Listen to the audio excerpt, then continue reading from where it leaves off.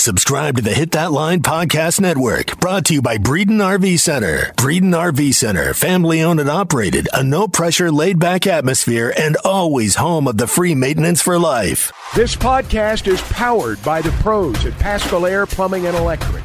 Arkansas owned, Arkansas operated. GoPaschal.com.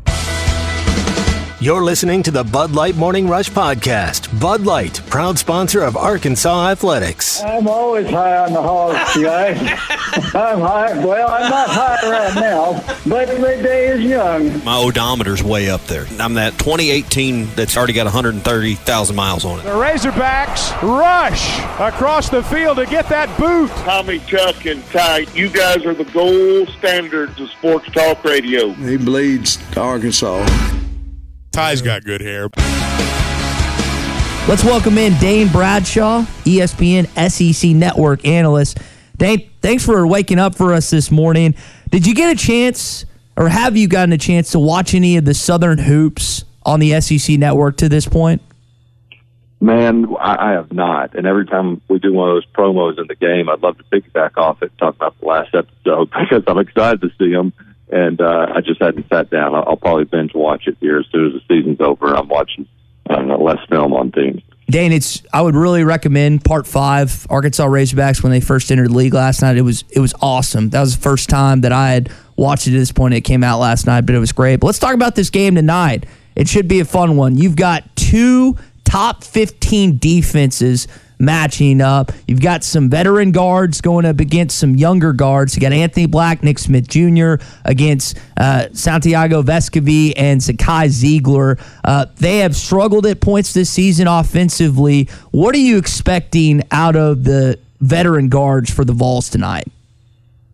Well, you're going to see a ton of physicality, of course, on the defensive end. That's where they're at their best. I think what could be bad news for Arkansas is that Tennessee was starting to slip a little bit in February. Some of that was their schedule. Some of it was a little bit of bad luck, and also they were unhealthy. But last game against South Carolina, even though it's an inferior opponent, they got Josiah Jordan-James back. And I don't know that he's an all-conference player, but he's their glue guy. He stretches the floor for them. He can guard multiple spots and gives them another double-digit score. And what was happening for Tennessee is guys like Zakai Ziegler, who's the head of the snake defensively, their floor general. He's at his best when he's giving you kind of maybe 12 and 6. He was having to take on more of a scoring load, and all of a sudden he was taking 10 threes a game, that sort of thing, and he just wasn't as effective. But he was doing it because they were shorthanded with less offensive threats. But they're starting to get healthier. They got a big time freshman, Julian Phillips, who's been out with a hip flexor. He's kind of their mismatch 4-man. He's a game time decision, so that's one to also keep an eye out for, because in a game like this, as talented as Arkansas is, you hope your best athletes can be available if you're Tennessee. So be on the lookout for that game time decision of Julian Phillips. But for Anthony Black and Nick Smith, I think this will be as physical of a team that they've played against, and a team that took down Alabama on its home court at Thompson-Boling Arena with that same sort of pedigree. Dane, is Key back tonight? I know that's another guy that has battled some injuries this season. He had a right ankle injury that really popped up out of nowhere. Sat out. He looked really bad shoot around, and then sat out the South Carolina game. So far they've put him and Phillips as game time decisions. They've been able to weather the storm probably a little bit more without Key, just because of his inconsistency shooting the ball. But he's another guy that can get hot and be a double-digit scorer. I think they're at their best when they get 5 guys in double digits and no bona fide superstar necessarily, but they're just better as a group. Arkansas has not been a great road team this year, only has won at Kentucky in conference play. All time, the Razorbacks have won just 4 times at Thompson-Boling Arena. So what has to happen? And Muss has not won. I don't think Muss won there before. But anyway, point is, what has Arkansas got to do tonight to win in a place that's been tough for them historically against a team that is in the top 12 in net ranking, or top 12 of the polls and number 3 in net ranking? Yeah, I think one thing they've got to do is get to the free throw line. You know, Arkansas is typically pretty disciplined at turning down some threes and trying to score in the paint. Tennessee can be prone to getting in foul trouble because they are so aggressive on the defensive end. That was one way that Tennessee was not able to beat Texas A&M on the road the other night because they just got dominated at the free throw line, which the Aggies do to a lot of teams. But I do think Arkansas is going to have to, make at least 5 to 6 threes. It can't be a 2 of 20 because Tennessee is the best three-point shooting defense team in the country. And I know that's not the bread and butter for Arkansas, but on the road, senior night, sellout crowd, most likely, you're not going to be able to just only score from 2 and from 3. You got to make a few threes to bail your offense out some a little bit. And I think that's where, Nick Smith as a three-point shooter and just giving them that extra weapon that can go get a bucket on his own, create that mismatch, takes a little pressure off of guys like Black and Council. And I'm, I think down low with the Twins, Tennessee, you guys have some depth down low at that spot, and Tennessee similar. They don't have a guy that's just a standout 5-man. They kind of rotate several in and play the hot hand, and so I think that could kind of be the game within the game is whose 5-man can really emerge and kind of get you that double-double that maybe you don't assume night in, night out. You mentioned watching a lot of film. As you've watched Arkansas and now with Nick Smith back, what are some of the maybe more technical differences you've seen with the Razorbacks with Nick Smith back in the lineup? Well, I like the pace, a little bit more on the offensive end, the explosiveness. He brings a great energy to that side of the court. Very active. He's hungry to play. I thought, they didn't play their best. Let's see, it was Mississippi State, I believe. I was down there for the call when he first came back, and clearly he had some rust on him.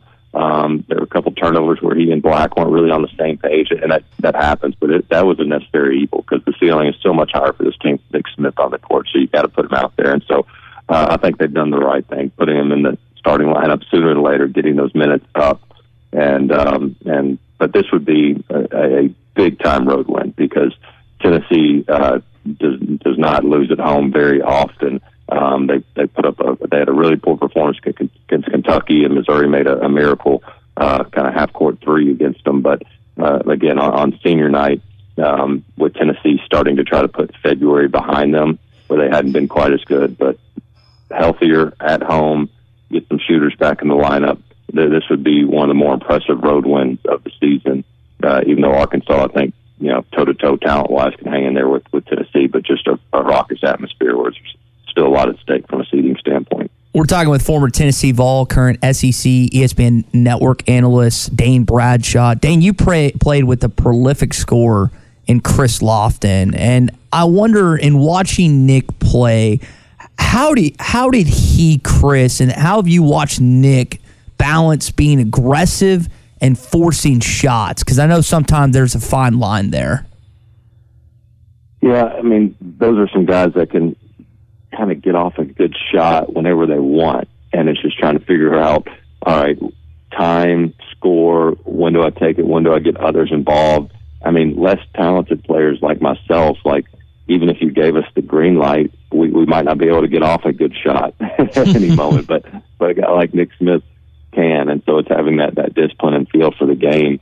And if he takes an early shot, that doesn't necessarily, and he misses, it doesn't necessarily mean it was a bad look. I think the big thing for him in an Eric Musselman offense is, all right, have you moved the ball around or gotten to that pick and roll action to get the mismatch you want? It's not, there's not a ton of set plays necessarily, or a ton of motion. I mean, they're spacing and try to get that mismatch. And so knowing like, hey, I know you can take that other guard one-on-one. I know you can get one, but let's keep moving it until they maybe switch the big on you, or we get them to open up just a little bit so you can slice through the lane as opposed to just an ISO against their best defender. And that might be the toughest challenge because Tennessee has more than just one guy that can guard the ball. They can lock down. And so if they do switch at times, even if it's their small 5'9" guards, the Kai Ziegler, or a 6'6" kid inside Jordan James, they can usually hold their own guarding the ball. So Nick Smith's not going to maybe have as many mismatches as he's accustomed to. Dane, Nick is one of the best freshmen in the country, and it's good to see him back playing. So is Brandon Miller. Arkansas saw him up close and personal on Saturday, had a great game as he did earlier against South Carolina last week. Doesn't get SEC Freshman of the Week. I wonder, you're a guy that has conversations with different analysts, different writers. How are people going to approach Brandon Miller at the end of the season when the awards come out in regards to the situation that we've been discussing the last week? I mean, I think if you're strictly judging on the court performance, he's the SEC Player of the Year. And, I was maybe a little surprised that he didn't get Player of the Week or Freshman of the Week. There were some other really good performances with Sheboy and Nick Smith, but any other week, Brandon Miller gets one of those awards. And maybe they just felt from a PR standpoint, let's just, before we open ourselves up to, reliving this whole controversy, let's just pass on this week. And so, but when it comes to the end of the year awards, I mean, you look at him and he's the best player on the best team, and clearly the front runner. And I'd be surprised if he doesn't get the award. And now, if more pieces to this puzzle off the court come out before then, that change things. I mean, that could change it for Nate Oates and everybody, and what happens with Brandon Miller being in the rotation and playing on the court. But for right now, it looks like they're going to go about their business as they have been, and I'd be surprised if he wasn't awarded Player of the Year. Dane, seems like there is a million possibilities for next week in Nashville. How do you see, or what's your thoughts on next week's SEC tournament? A lot of teams with a lot to play for. Alabama seems to be the only one that's maybe got their destiny locked up for the NCAA tournament at this point. Yeah, I honestly, I credit a lot of these teams for moving kind of off the bubble conversation prior to the SEC tournament. I thought we were going to have 4, maybe 5 teams that were sitting there in a win and get in scenario, but it looks like Kentucky, A&M, Missouri, some of those teams like that seem to be safely in. Auburn is one to watch for. They've got 2 tough games to close out the year, but they're going to be one saying, all right, we got to at least win one in the SEC tournament. Mississippi State's probably the biggest bubble team. They're one of the last 4 in. Chris Jan's doing a terrific job there. So, yeah, a lot of storylines, and one that Alabama's really separated themselves, but they also are shown to be vulnerable and beatable. So I don't go into this SEC tournament like, hey, this is Alabama's to lose just because their record's been so good in conference play. So, it is a wide open SEC tournament with a ton at stake. In a team like Tennessee or your all's team, Arkansas, man, you're just trying to improve that seeding as best you can. I know for Tennessee, trying not to slip into that 4 or 5 type seed in the NCAA tournament, which usually spells upset city in those 5-12 type matchups. So, and the good news for the SEC is there's so many quality win opportunities in the SEC tournament. You really just try to stay out of that Wednesday matchup, which it looks like all the most relevant teams are going to stay out of, and move on to Thursday, and we'll see.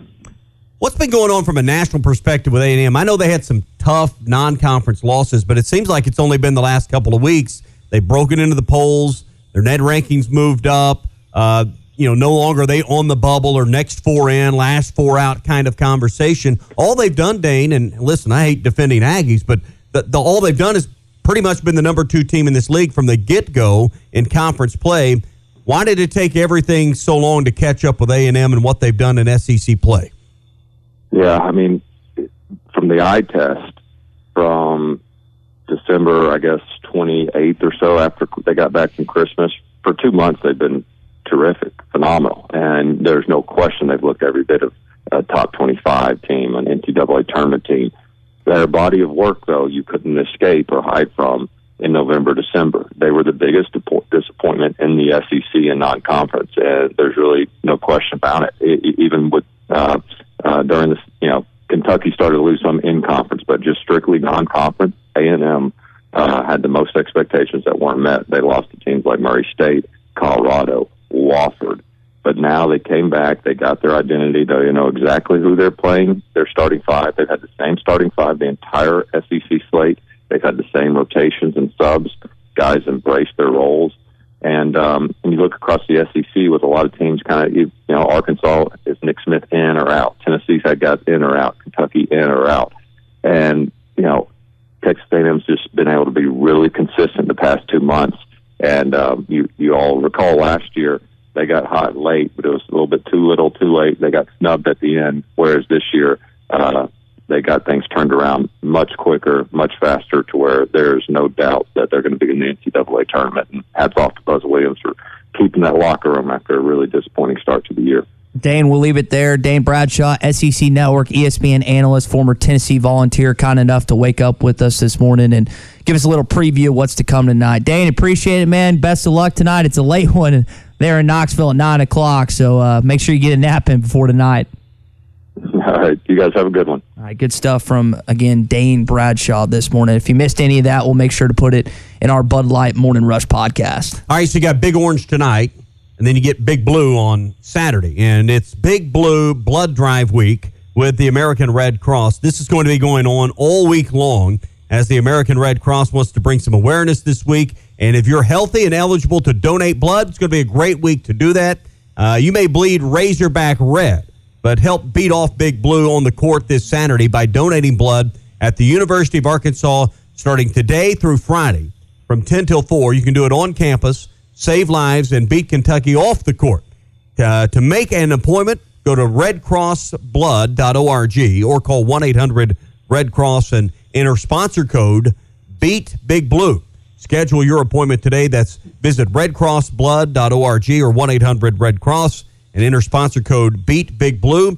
Donate blood today from 10 to 4 at the Union Ballroom, and then Wednesday and Thursday in the Hyper Gym, and then on Friday back at the Union Ballroom. Let's beat Big Blue with the American Red Cross, 800-RED-CROSS, and use that code BEAT Big Blue. Speaking of Kentucky, we'll share what Sister Jean had to say about Big Blue Nation coming up in an hour or two. But, Tommy, I got to ask you this, and this is not as impactful to me because I wasn't that old in the 90s, but when you hear this, what do you think? Hee-haw.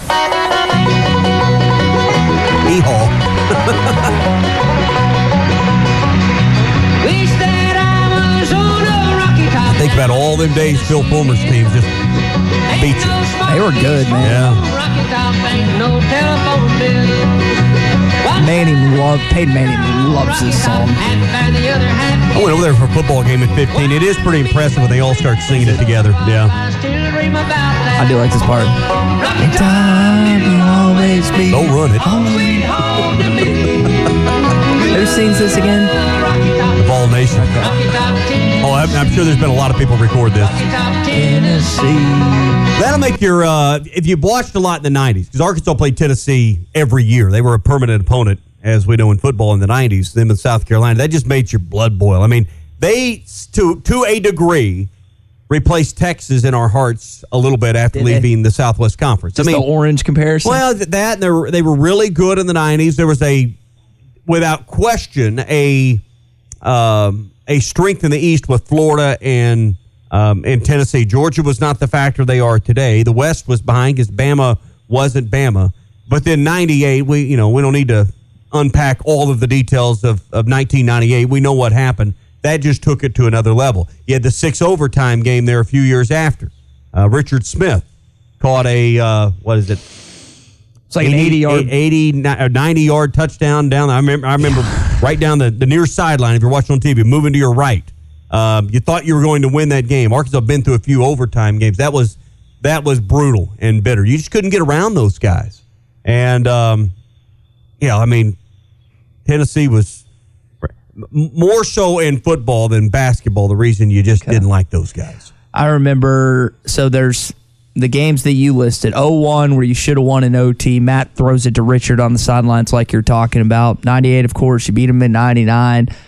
06, they came in here college game day, and you didn't have Eric, and they didn't have Eric Ainge. Eric Ainge got injured. Their starting quarterback. They weren't the Tennessee of the 90s in 06. And the Crompton came in as their backup quarterback. They're still ranked. I think 13 in the country, but there was a little bit of a difference. I was talking with former Razorback J.J. Metters yesterday, and their transition to the league when he came. They were talking about him coming in 92, and they couldn't compete. And then, of course, they beat Bama in 95 and were able to get to that SEC championship.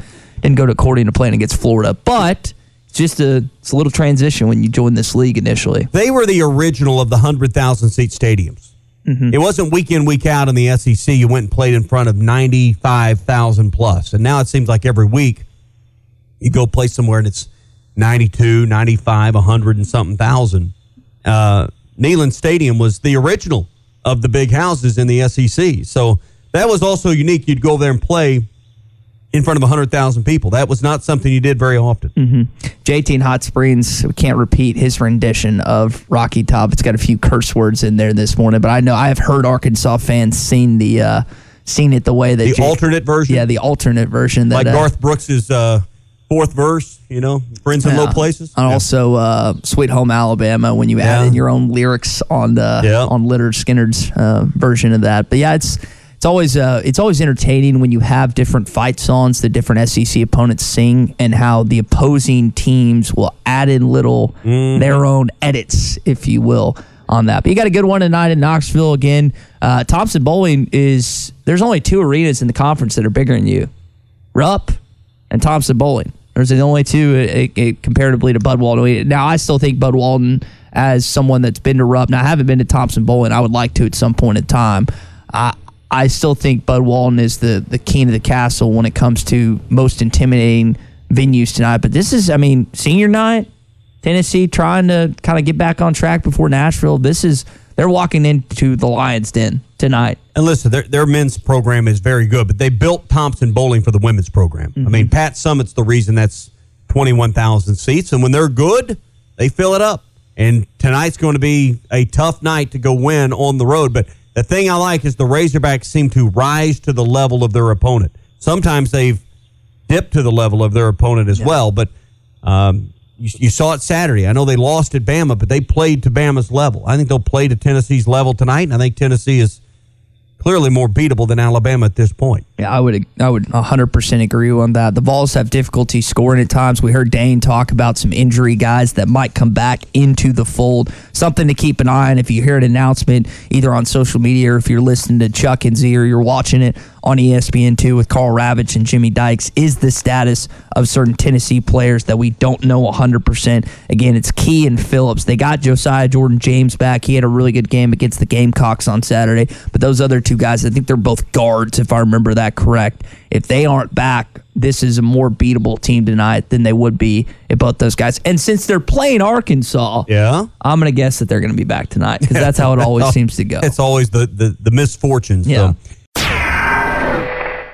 Hey, it's Phil Elson. From all these years watching baseball, I've grown accustomed to watching closers in their element. James Teague isn't closing innings anymore, he's closing cases. With almost 30 years in the business, Teague Law Firm is a general practice firm that can help you with most family law issues, divorce, custody, and child support. They can also help with criminal law, both felonies and misdemeanors. Call James and the Teague Law Firm at 479-531-2785. 531-2785. Online at Teague-Law.com. The Teague Law Firm, if they can't help you, they'll talk baseball.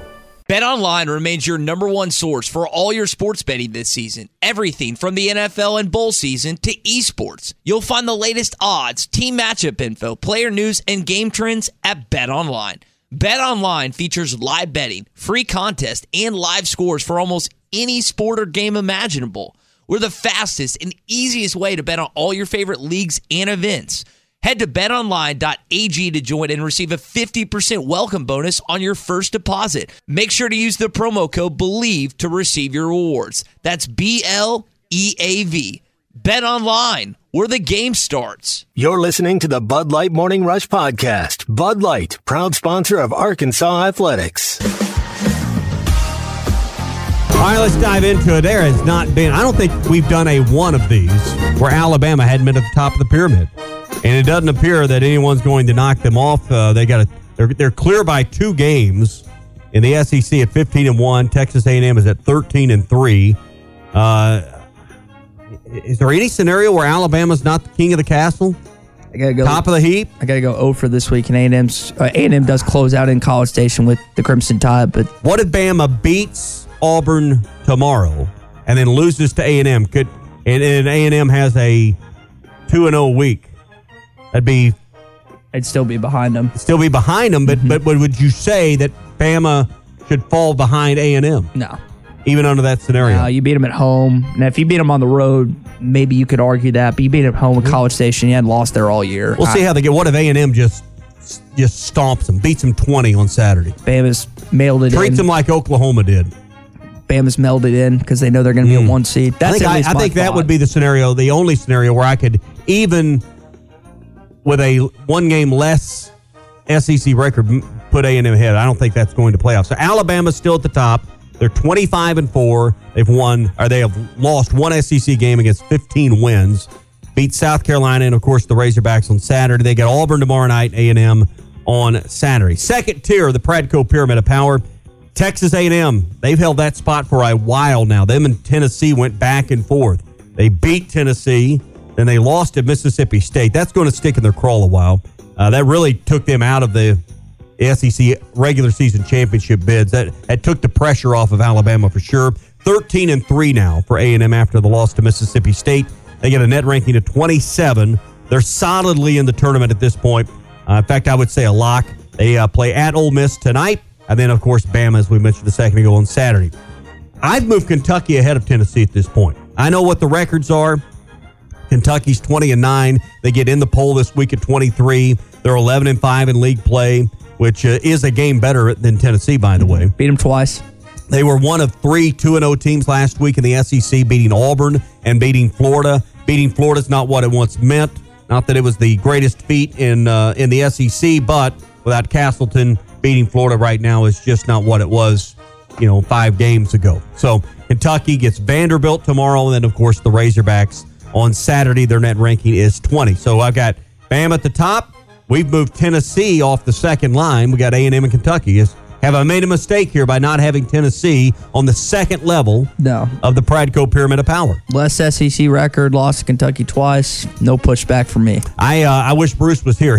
I don't know if would Bruce agree or disagree as a staunch Tennessee fan. He might point to the fact that Tennessee has some better non-conference wins, but if you look at how they played lately, there's really no argument there. And that's where I'm at. You know what the record is in February so far? Did you say 3-5? 3-5. Yeah. They've only won 3 of 8 games so far this month. Get the Razorbacks tonight. Their net ranking holds solid at 3. I really don't understand some of the intricacies of net ranking when you can sometimes win and go down depending on who you're playing, and sometimes lose and not move. And I know there's a body of work here at this point, but sometimes things don't quite match up, at least in my logic. Tennessee 21-8, 10-6 in the league. They're the first team on the third tier of the Pradco Pyramid of Power. Arkansas tonight, and then at Auburn. So not an easy closing week with a road game to Auburn on Saturday for the Volunteers. The Razorbacks are my next team, and I know their record is not what Missouri's is. It's not what Vanderbilt's is in SEC play. In fact, Arkansas doesn't even have their 20th win. But who's scarier right now with Nick Smith back, with the way the Razorbacks have been playing, the way they go toe-to-toe, and I expect nothing less tonight, whether they win or lose. They're not going to get blown out of Tennessee, in my estimate. The way they play with the best teams in the league, you think Missouri or Vanderbilt or any of those teams that would kind of be Auburn would be next in line? You think they would be wanting a piece of the Razorbacks right now? They're a scary team. I believe that's not just homer talk, but the Razorbacks are amongst, in my opinion, the best 6 teams in this league. So I got Arkansas in the middle of the bottom tier at 8-8. They beat Georgia, of course, lost to Bama. Tennessee tonight, Kentucky on Saturday. There's not a tougher closing week than the Razorbacks have, and their net rankings at 14 this morning. So you got 14 versus 3 in net ranking tonight in Knoxville. So the last spot, that's where we can really maybe argue some more. I don't think we'll get a lot of pushback from Razorback fans whether Arkansas belongs in there. Who would your candidates be for the last spot? You got Missouri. Yep. You've got Vanderbilt. Mm-hmm. Who's the other team? Probably Auburn. Those are the 3 I consider. Make a case for one of them. The only one I can make a case for really is Missouri. That's who I went with. They had a 2-0 week, one of 3 teams that went 2-0 last week. Kentucky, Alabama, Missouri. Didn't lose the game in conference play last week. They're 9-7. They are a game better than the Razorbacks. They're 21-8. They beat Mississippi State and beat Georgia. Not the most impressive week.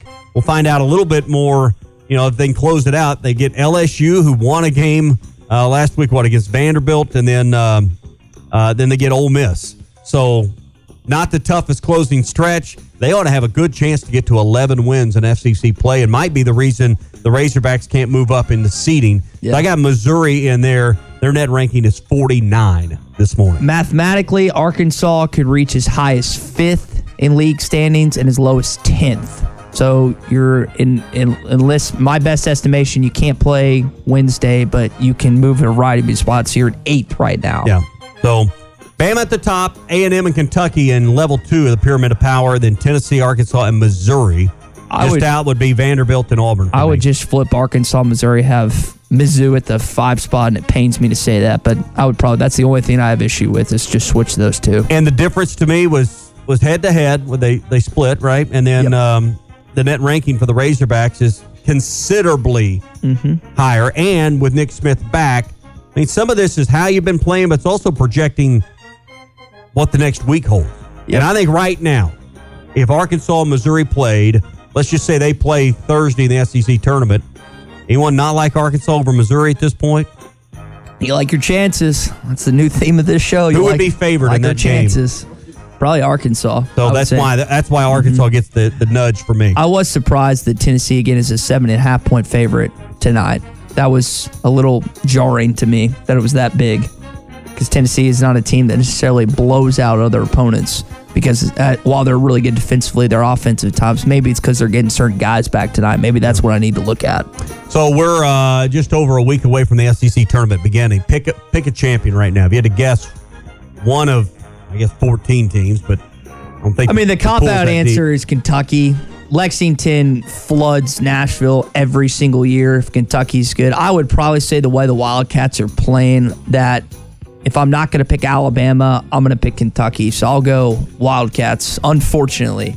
I think Arkansas probably gets to Saturday like they have the past 2 years. Now, the last 2 years, they played Friday, and then they played Saturday. They'll have to play on Thursday this time around. But I think a good chance that Arkansas gets to Saturday again and gets bounced in the semis. Who would get the most bump? Who needs to win this thing? I'm not talking about a team that's outside of the field now. I'm talking about amongst the 6 or 7 top teams in this league. Who would get the most out of winning that tournament? Probably Tennessee. You're reading my mind. Tennessee has a great net ranking. They've got some great non-conference wins. They've slipped up as conference play, as you said, 3-5 in February. They're projected as a 4 seed right now. That's why I went with Tennessee, and that question is, I think they could probably move up a line, maybe 2. Yeah. With a strong close in the SEC tournament and a tournament championship. It's a shame that they're going to have to wait to get started till Saturday, because they ain't winning tonight. Don't think they can win. Let's see, who else they got? They got Auburn. You don't think they can beat Auburn? No, I'm saying they ain't winning tonight. Oh, okay. They'll have to start the streak on Saturday, because they ain't winning tonight. I got you. Sorry, Craig and Deere. Sorry, Bruce. They ain't winning tonight. Okay, tell me why, because Arkansas, real quick, Arkansas's road record has not been stellar. Exactly. I don't think that they'll have enough offense to compete with Arkansas, to be honest. All right. I hope Nick goes off. Nick needs to, and I was asking Dane Bradshaw about this, Nick needs to find the balance of forcing shots and still be aggressive. That's a very fine line at times, but I think he's really going to get in his niche tonight, because you saw it at points in the Bama game. I think he goes off tonight.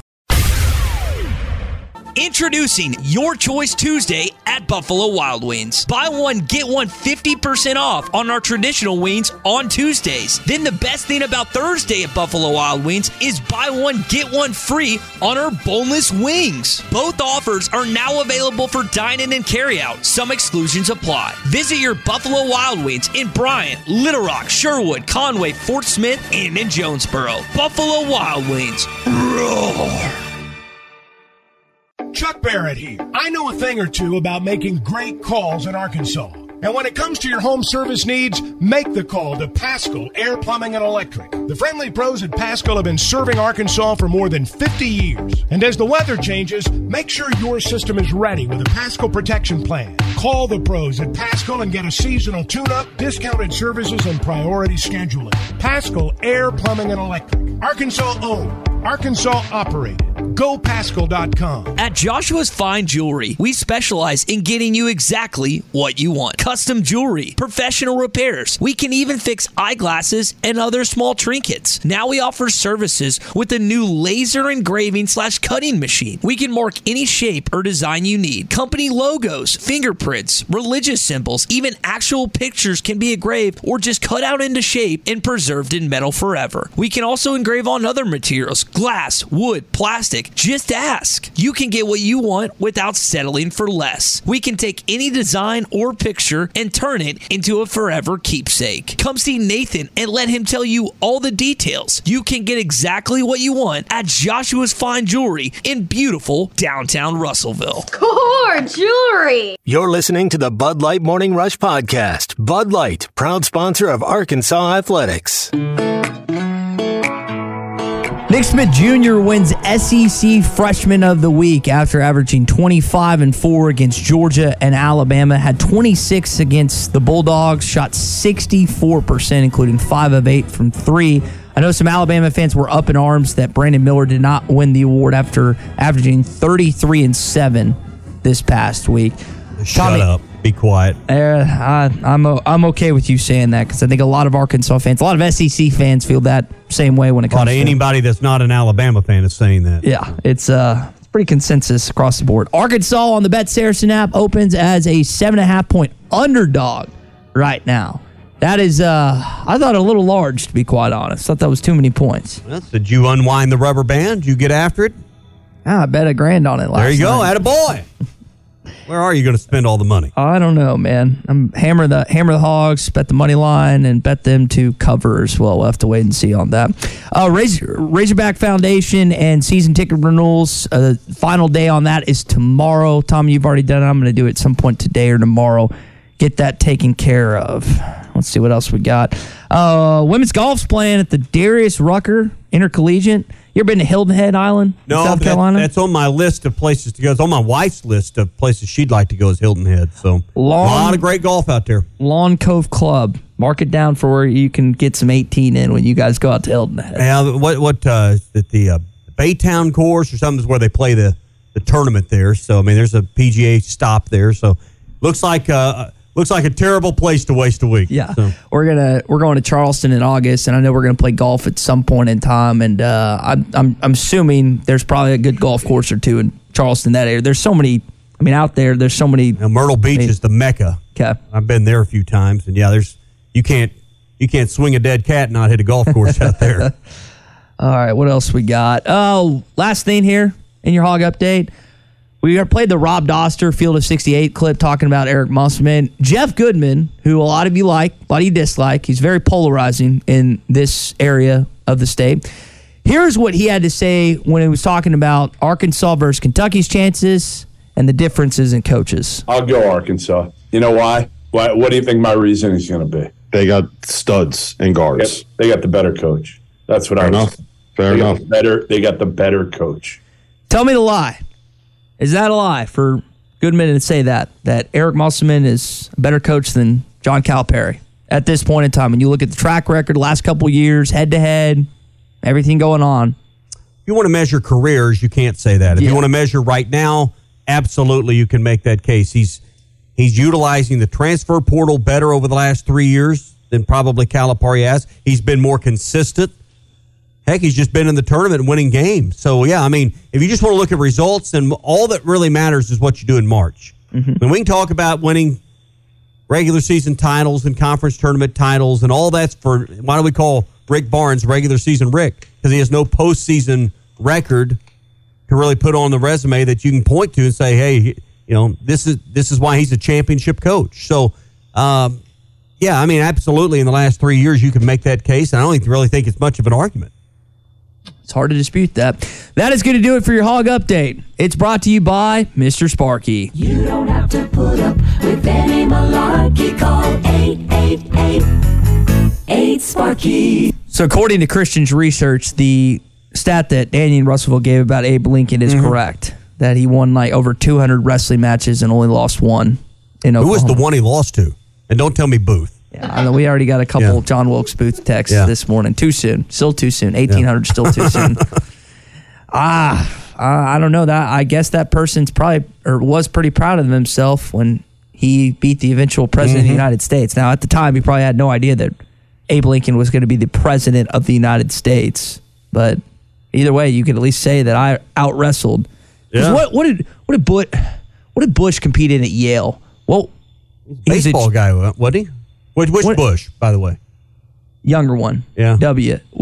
I think he might have been a cheerleader, wasn't he? I was thinking it was a sport. All I know is he zipped that fastball in there at Yankee Stadium that night. I would have been nervous as all get out. I don't know. With a Kevlar jacket on. So. Who did better, Clay Henry or George W. Bush? I think you'd have to go with Bush. Yeah. Just by a little bit. Clay, I'll give credit this. Clay didn't hop it. He found it. I think he was a little closer on the Bush, because Bush got right up there to the mound, because what Jeter told him before. Put on the rubber. Yeah, he goes, Yankee fans will boo you if you step up too close, which I thought was pretty entertaining on that.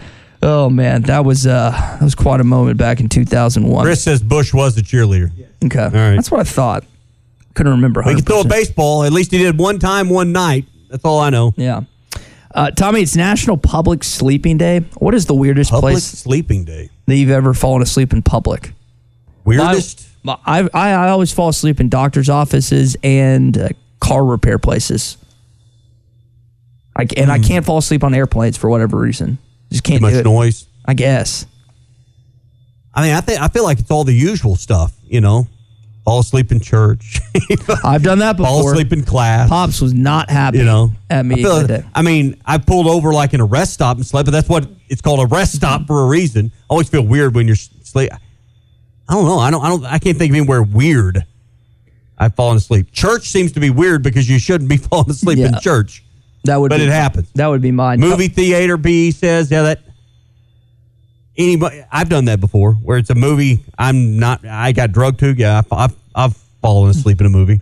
One of our coworkers, Matt, was telling me over the weekend he had to watch Frozen for the 67th time. That's not in public, but I would guess over the years when your kiddos were younger, you would fall asleep during certain movies that they made you watch over and over. What was the movie you had to watch over and over in your household that you just couldn't with get off the Taylor screen? when she was young? Lion King would have been one. Great movie. That would probably have been the number one. And then, what was the one with, it tells the story of Pocahontas. Pocahontas. Is that it? Yeah. Is that the name of it? Pocahontas. Yeah, that'd be the other one. We watched those two over and over and over and over. I could deal with Lion King, Pocahontas, whatever. Peter Pan was the movie I enjoyed the most growing up. I just thought that was so cool. A kid could fly. I wanted to fly when I was a kid, and I still want to now. If I could have one superpower of all the ones to list, it would be fly. What would you? It feels like yours would be read minds.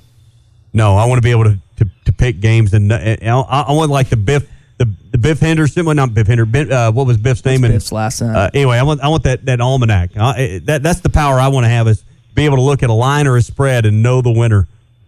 Good old Back to the Future. I haven't seen that trilogy in quite some time. That's a great movie. Speaking of remakes, Tom, did you see Top Gun 2 that Tom Cruise cried when he saw Val Kilmer again for the first time in however many years? And I know Kilmer was dealing with a variety of things. Like in the movie, you obviously... How they work that out in the script is pretty incredible, isn't it? Unbelievable. Yeah. That was a great remake. I can't usually say that about remakes. They did a great job with that.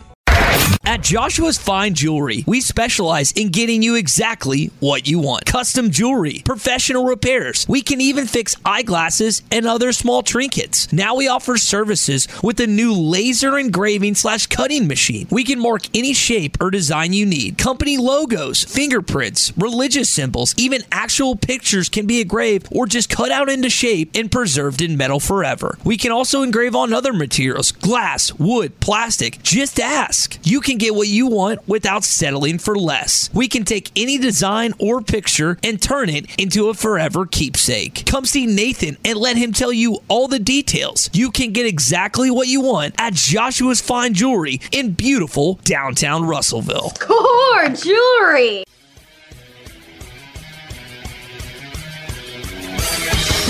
Have you tried Benville Brewing's new Space Goose Hazy India Pale Ale? It's handcrafted in Arkansas. You'll taste the great tropical citrus, including the passion fruit, the guava, and pineapple. It's creamy, zingy, and zounds the taste buds. It's weird, wonderful, and wacky all at the same time. Try the new Space Goose Hazy India Pale Ale from Benville Brewing. We always enjoy our conversations with Tom Murphy, who now joins us. Tom, welcome in as always. Tommy asked me a good question earlier. The Razorbacks win tonight. Are they a lock for the NCAA tournament? I said yes. Do you agree? Oh, wholeheartedly agree. In fact, at net ranking number 14. And this game is probably not going to move it very much whatsoever. And then they host a hot Kentucky team, which is number 20 in the net ranking. The only thing I would worry about was a blowout today, lose to Kentucky, and losing their first game in the SEC tournament. Then I'd be a little nervous.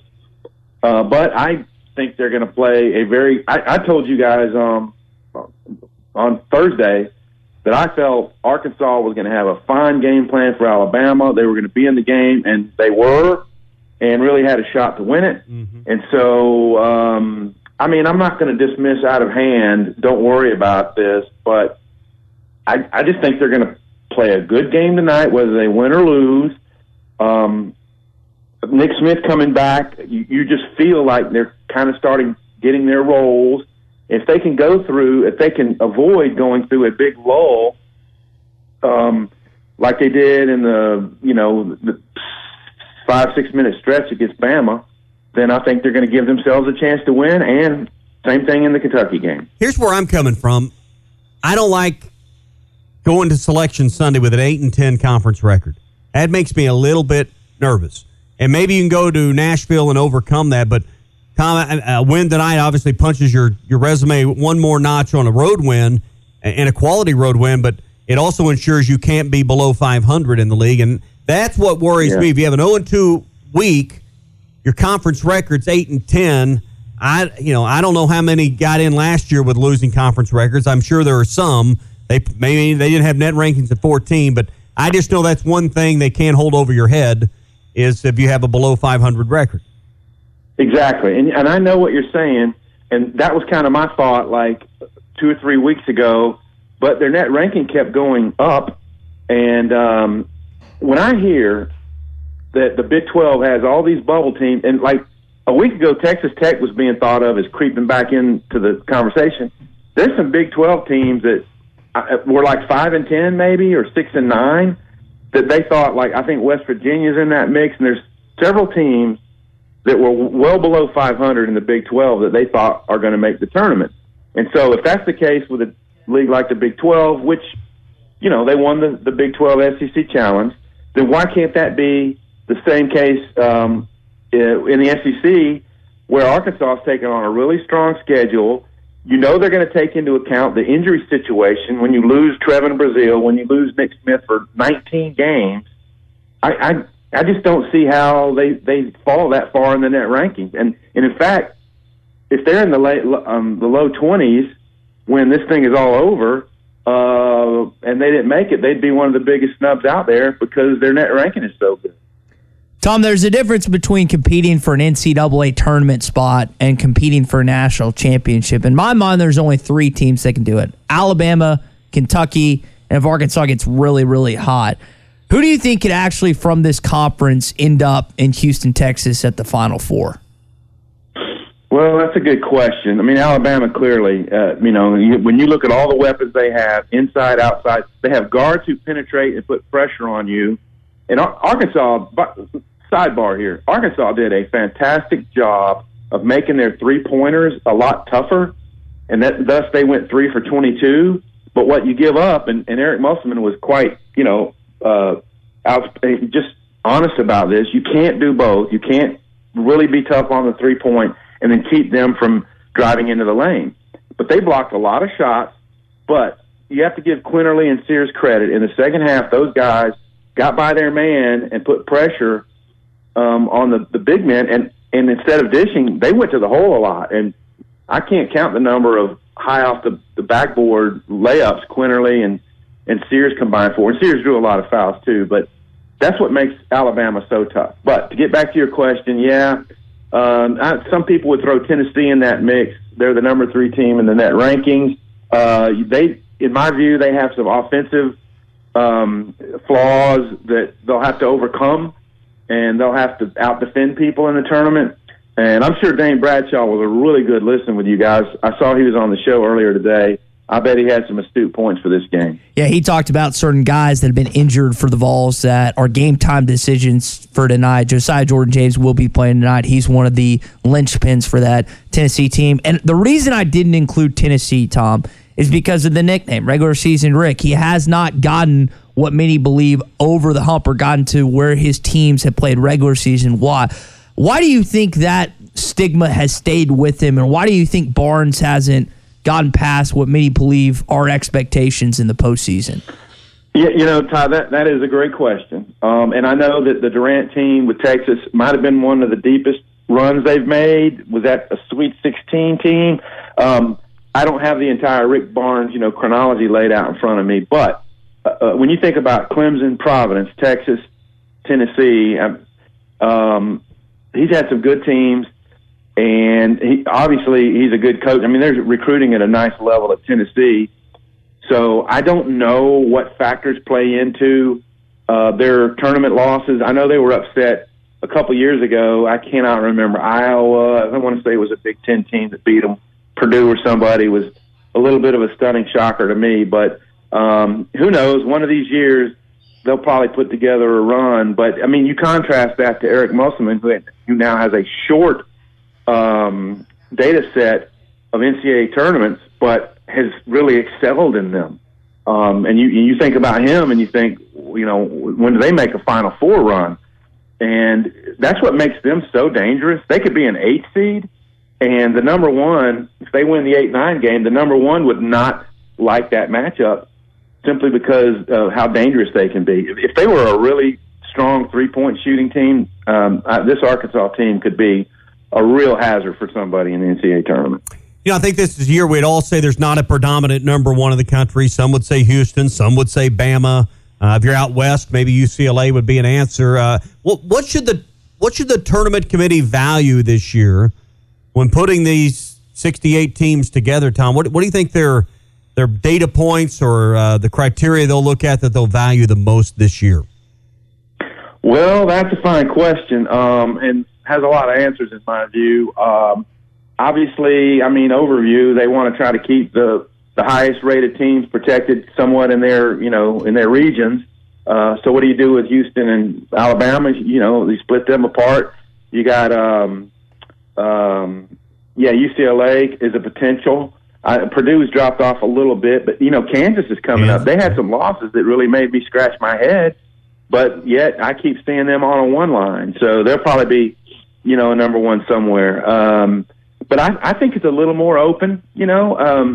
Houston just doesn't have quite the recent history to say they're going to power through, but they have a great team, and Reggie Chaney is still on that team. But I'm not sure the answer, other than I think there's multiple teams that could wind up winning it all. Tom Murphy with us here, Arkansas Democrat Gazette and Whole Hog Sports. Tom, have you got a chance to watch any of the Southern Hoops parts yet on the SEC network?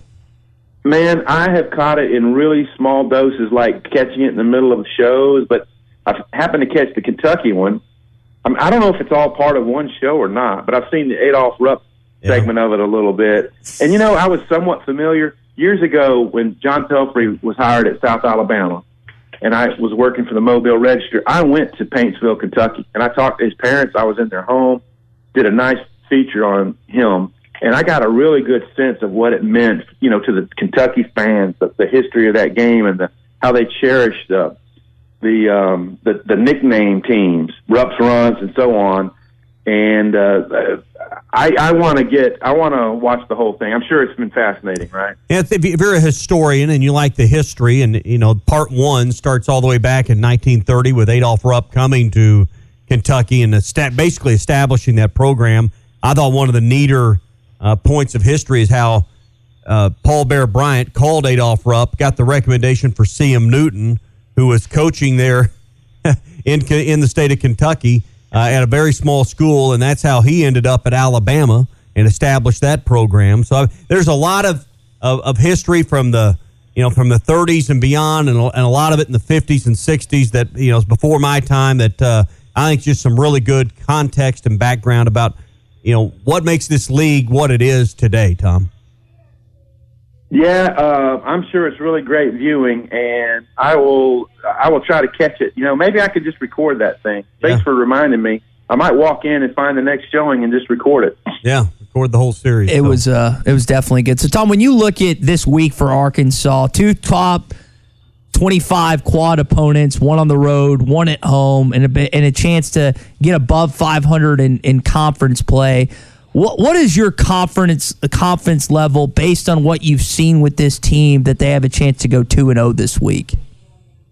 Well, it's hard to put a number on it. I mean, certainly there's a chance. The close calls they've had on the road. I mean, Missouri went into Tennessee and won. They shoot the three really well, and I think they did in that game. Arkansas is going to have to defend at a high level. They have to rebound with Tennessee. And Kentucky is going to come in here laying for Arkansas after what the Razorbacks did at Rupp a few weeks ago. We know the Wildcats are playing a whole lot better since then, a lot more confidence. Arkansas did some things in that game that really had Kentucky down. But that will be a very lively game, I'm certain. And so, I think anything between 2-0 and 0-2 is very achievable in any combination. Tom, let's talk a little baseball because the Razorbacks went 2 of 3 over the weekend with Eastern Illinois. They got a midweek game on Wednesday. I got Wright State and Illinois State coming up. What was your thoughts on this last weekend as the Hogs had their first 3-game stand at Baum Walker? Yeah, it looks like the middle of the order, Wegner, Borfin, and Slavin and Josenberger setting the table had been pretty hot, and they scored double-digit runs those first 2 games. Then they had a nice lead, and lo and behold, and you could tell Eastern Illinois had some quality hitters, the 2, 3, 4 holes, all good hitters, and then Gober hits 2 home runs on Sunday. And much like Will McIntyre had to find his arm slot on Saturday, I think guys like Zach Morris and Adcock, they need to, get their mechanics right and then find some confidence because Arkansas is going to need them. I mean, the post game, you heard Dave Van Horn talking about how we trust about 4 or 5 pitchers. I mean, you got to get a lot deeper than that. And some of the freshmen, like Gage Wood, who really impressed them, have not gotten out to great starts. And so some of those guys have got to find their way. And they talked about how deep their pitching staff is going to be. Well, they've got to start showing that. Otherwise, I mean, I do believe the run production will come back. Stovall jamming his finger didn't help. And it looks like he came back, and, he might not be completely comfortable the way he's holding the bat. But, they're going to find a way. That's what Dave Van Horn teams do. I plan to talk to Steve Holm, the Illinois State coach, here in just a little while. So you'll read some of his quotes tomorrow about the Illinois State game. Of course, everyone should remember Illinois State opened the season here last year with a 3-2 win, really held them down, and it was the first season opening loss since like 94. So, Dave Van Horn is going to be pointing that out to the team, I'm sure. I'd forgotten about that. Well, Tom, we appreciate that last little tidbit as we wrap you up this morning. Again, you can find that in the latest edition of Whole Hog Sports in the Arkansas Democrat-Gazette. Tom, appreciate it as always. We'll see what happens tonight in Knoxville. Thanks, guys. This podcast has been presented by BetOnline. This podcast is an exclusive property of Pearson Broadcasting. It may not be copied, reproduced, modified, published, uploaded, reposted, transmitted, or distributed in any way without Pearson Broadcasting's prior written consent. Subscribe to the Hit That Line Podcast Network, the best podcast in the Natty State. Just search Hit That Line wherever you listen to podcasts. Brought to you by Breeden RV Center. Thank you for listening to Believe. You can show support to your host by subscribing to the show and giving us a 5-star rating on your preferred platform. Check us out at Believe.com and search for BLEAV on YouTube.